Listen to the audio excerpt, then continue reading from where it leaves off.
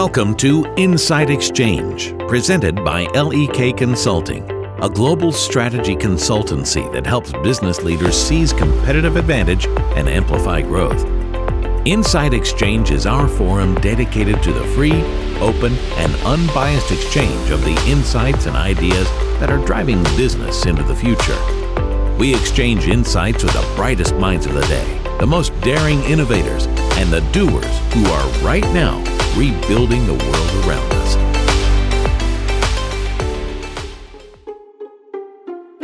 U.S. healthcare spending continues to grow at a rapid pace. It already exceeds $4 trillion annually and accounts for nearly 20% of GDP. Healthcare providers and other stakeholders have been challenged as never before to find ways to meet care needs for a nation experiencing an ongoing pandemic, as well as manage unprecedented workforce shortages. Today's podcast episode will cover 5 key trends that are impacting the industry and we expect will accelerate in 2022 and beyond. 1. Unprecedented staff shortages. 2. Rise in unconventional partnerships and acquisitions. 3. Increased adoption of value-based care beyond primary care. 4. Adoption of real-time clinical data solutions. And 5. Continued growth in home and virtual-based models. Hello, everyone. I'm Andrew Garibaldi, and I'm a managing director at LEK. I've been with the firm for 14 years, and I lead LEK's managed care practice. Joining me today are Wiley Bell, Joe Johnson, and Andrew Kadar, who will discuss recent key healthcare services trends and how they are impacting the industry. Wiley, let's start with you. Would you please take a moment to introduce yourself? Hello, everybody. This is Wiley Bell, partner out of the New York office of LEK. I've been here for 10 years. I've been consulting since 1979, and I focus the bulk of my practice on the payer practice, managed care organizations, private equity, and the increasing intersection between the payers and the providers. Thanks for listening today. Hi, everyone. This is Joe Johnson. I'm also a partner and managing director with LEK, based in our New York office. I've been in the healthcare industry for the last 20 years, and I've focused my time in healthcare IT and tech-enabled services. Hello, everyone. I'm Andrew Kadar. I'm a managing director at LEK based in San Francisco. I've been with the firm for 15 years and now focus entirely on private equity support within healthcare. So buy-side support, sell-side support, and portfolio improvement. Thank you all. We look forward to your insights. Okay, let's jump right in. The first area of concern is the unprecedented staff shortages. Andrew, can you tell us more about this? Yes, that's right, Andrew. Clinical staffing shortages existed pre-COVID, but have significantly exacerbated during COVID and are projected to get a lot worse. Nearly 1 in 5 healthcare workers in the U.S. quit their jobs between February 2020 and August 2021. And that's resulting in a lot of burden on the clinical care provider network. For instance, hospitals are estimated to be paying 8% more per patient day, or $17 million in additional labor expenses annually for an average 500-bed facility now compared to before COVID-19. According to the AAMC, the supply shortage of physicians is expected to get worse, not better, through 2034. Including shortages of up to 50,000 providers in primary care, as well as meaningful shortages in almost every other surgical and medical specialty. The shortage of registered nurses is expected to get worse as well. Nurses age 65 or older account for 19% of the workforce today, and the BLS expects 500,000 nurses to retire by the end of this year, leaving more than 1 million nurses missing from the healthcare system. So as you can imagine, this presents an enormous challenge for the healthcare landscape, but also opportunity for specific companies to innovate and differentiate through initiatives that better track, train, and retain clinical workers. Organizations must optimize their care models to deploy the right person and/or digital intervention at the right time for each patient. Thank you, Andrew. On to the second topic. Over the past 1 to 2 years, we've seen a wave of unconventional deal-making as traditional healthcare players seek to expand their offerings and non-traditional companies enter the space. Wiley, tell us more on what we're seeing in the industry. Andrew, that is correct. There has been a wave of unconventional deal-making in the healthcare industry. It's been going on for a long time, but it's accelerated in the last few years. We've cut these into 2 different broad categories. The first one is healthcare companies expanding into other services. That includes behemoths like Optum, Cigna, Humana, CVS, Aetna, Walgreens, as well as the non-healthcare focused companies that are entering healthcare through partnerships and various deals like Walmart, Best Buy, Kroger, and Oracle. It's a wide landscape.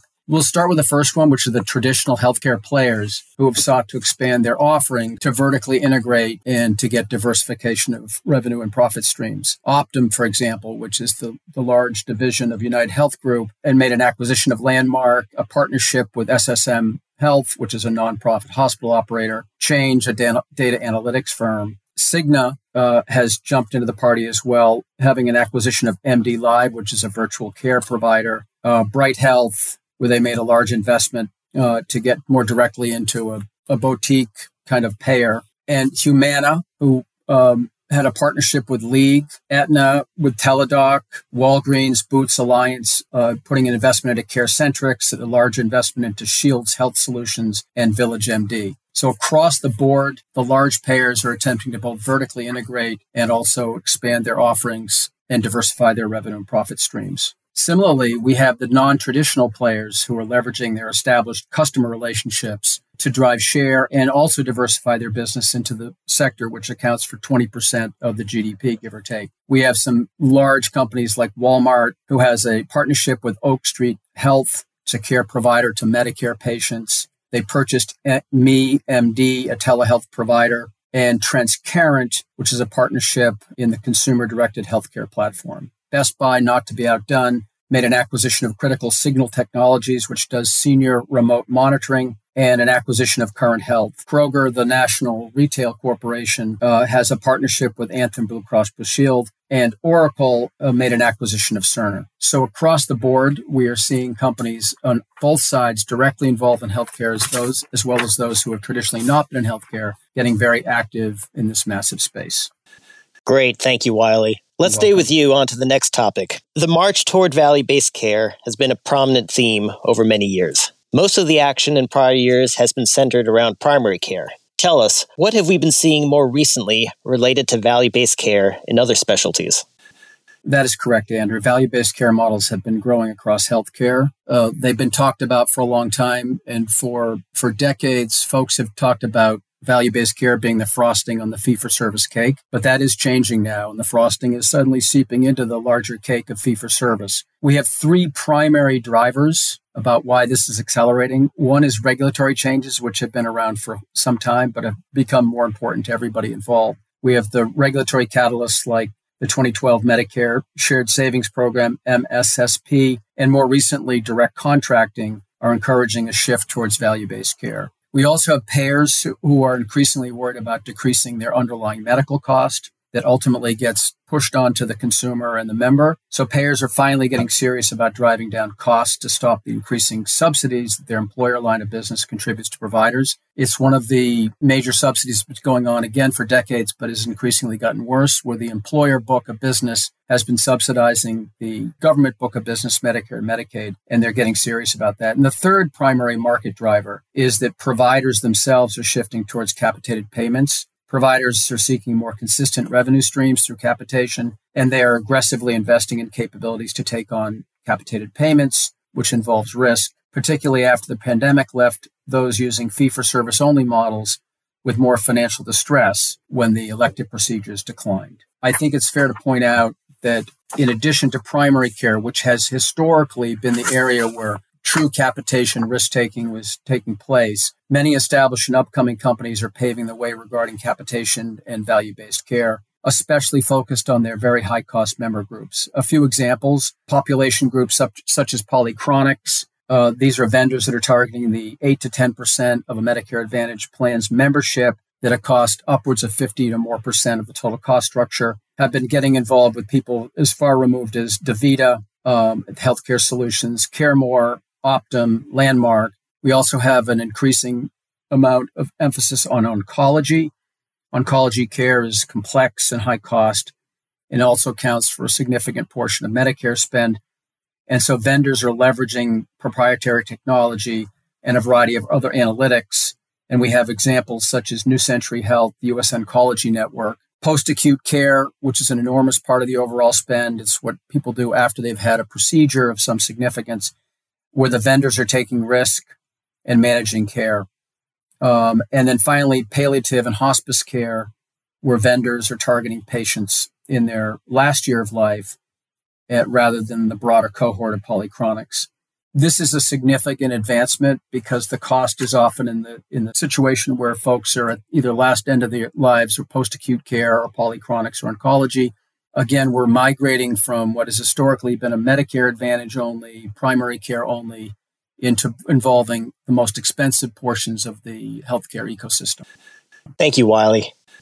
You're welcome. Joe, let's talk about the adoption of real-time data for clinical solutions. What developments have you seen in the market recently, and what can we expect going forward?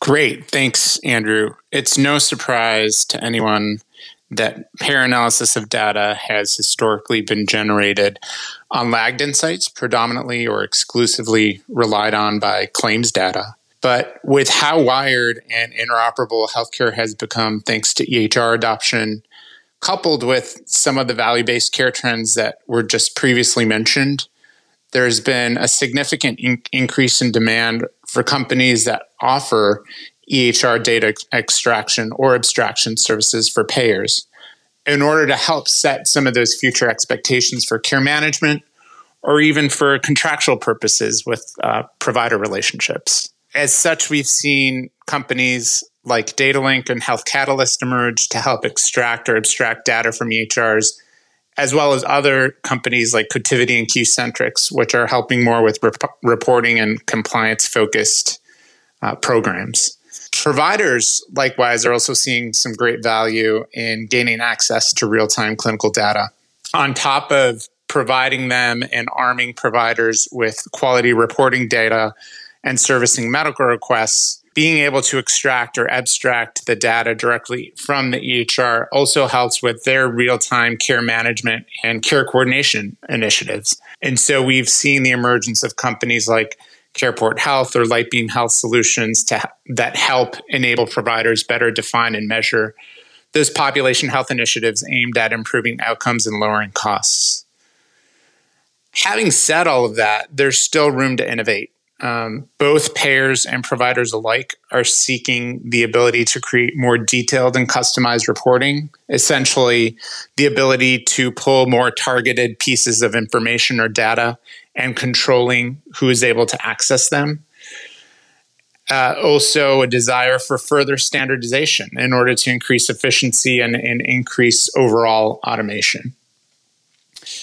But at the end of the day, I think there's great power in being able to harness this real-time clinical data, which is becoming more widely available because payers and providers alike will be in a more empowered position to leverage that information to advance the role in care coordination and create a more powerful data-driven picture of the patient or member journey. Thank you, Joe. And for the final topic today, let me return to Andrew. In-home and virtual-based models have certainly been major areas of focus for our healthcare system during the pandemic. What should we expect going forward? Yes, that's right, Andrew. The COVID-19 pandemic forced provider, payer, and patient adoption of many non-traditional care models, including synchronous telehealth, asynchronous telehealth, so texting or offline review, remote patient monitoring, as well as hospital at home, in-home pharmacy, and in-home support models like condition-specific home-delivered meals. We think that genie's really out of the bottle on a number of these dimensions and won't go back. Although telehealth claims are significantly down from their peak Q2 2020 levels, they do remain more than 20 times higher than pre-pandemic levels, and we think they'll play a durable role in emerging care models. So in combination with the unprecedented staff shortages, the new improved incentives thanks to value-based care, and the new availability of real-time clinical data, healthcare organizations really need to dramatically rethink what interventions they should provide to which patients, where and when, to help drive healthcare's triple aim. Thank you, Wiley, Joe, and Andrew, for sharing your perspectives on these key healthcare industry trends. Gentlemen, any final thoughts? I have a few, Andrew. These trends are real. They're important. You need to follow them carefully because there are many twists and turns along the way, which is why we make it a point of looking at them with some frequency. Our healthcare system is constantly evolving and adapting to new pressures and challenges. This year in particular, We expect that health systems will continue to confront staffing shortages, unconventional partnerships will become the norm, VBC will see rapid growth beyond primary care, in-home and virtual visits will become a permanent fixture of the landscape, and real-time clinical data solutions will be adopted at an increased pace. At LEK, we closely monitor these trends and help companies navigate the evolving healthcare landscape to build winning strategies. Thank you all for participating. Have a great day. Thank you, our listeners, for joining us today at the Insight Exchange, presented by LEK Consulting. Links to resources mentioned in this podcast can be found in the show notes. Please subscribe or follow for future episodes wherever you listen to your podcasts. Also, we encourage you to submit your suggestions for future insights online at lek.com.